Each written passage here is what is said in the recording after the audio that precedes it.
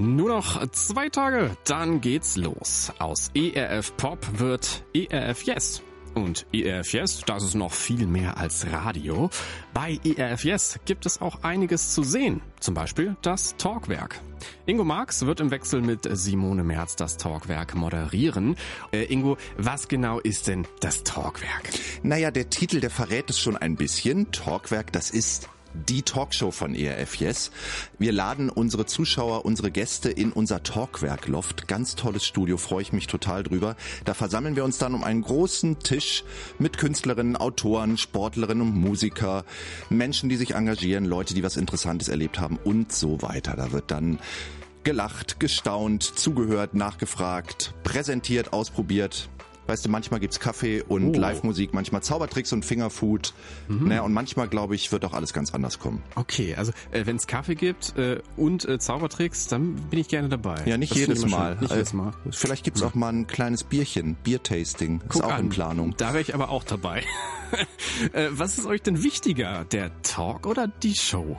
Das mag ich eigentlich gar nicht unbedingt gegeneinander ausspielen. Beides. Das Talkwerk, das darf vieles sein, aber eins nicht, langweilig. Auf den Punkt gebracht, wir wollen eigentlich sinnvoll unterhalten. Das heißt, wir werden mit unseren Gästen viel Spaß haben, aber wir werden auch ein paar wichtige Fragen besprechen. Da soll jetzt der Tiefgang auch nicht zu kurz kommen. Natürlich wollen wir unsere Zuschauer inspirieren, über sich selbst, über das Leben und auch über die Frage nach Gott nachzudenken. Und wenn ich das jetzt höre und denke, Mensch, das will ich alles miterleben, dann, Ingo, muss ich ja jetzt nur noch wissen, wann und wo ich das sehen kann, ne? Genau. Es geht los. Am Mittwoch geht's ja los mit ERF Jess.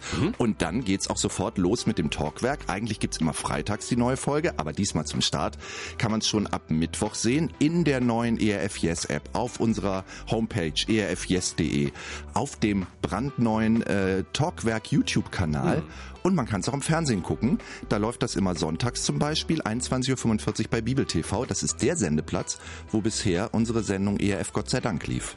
Ja, und da sind wir schon beim Stichwort, ne? Hier, ERF Gott sei Dank. Du hast ja bisher die Sendung ERF Gott sei Dank und auch Lass uns reden moderiert. Du hast es jetzt schon ein bisschen angedeutet. Was wird denn jetzt aus denen? Ja, das Talkwerk ist nicht nur in Sachen Fernsehsendeplatz, sondern auch bei unserer Produktion sozusagen der legitime Nachfolger von Gott sei Dank. Simone und ich sind ja als Moderatoren weiterhin dabei und wir freuen uns echt auf das Neue jetzt. Und manchmal ist ja auch gut, wenn man nochmal was Neues startet. Und ich freue mich sehr drauf. Und lass uns reden. Das ist ja mein 14-tägiges Gespräch mit Andi Weiß. Das wird es auch weiterhin geben, jetzt halt als Teil von ERF Jess.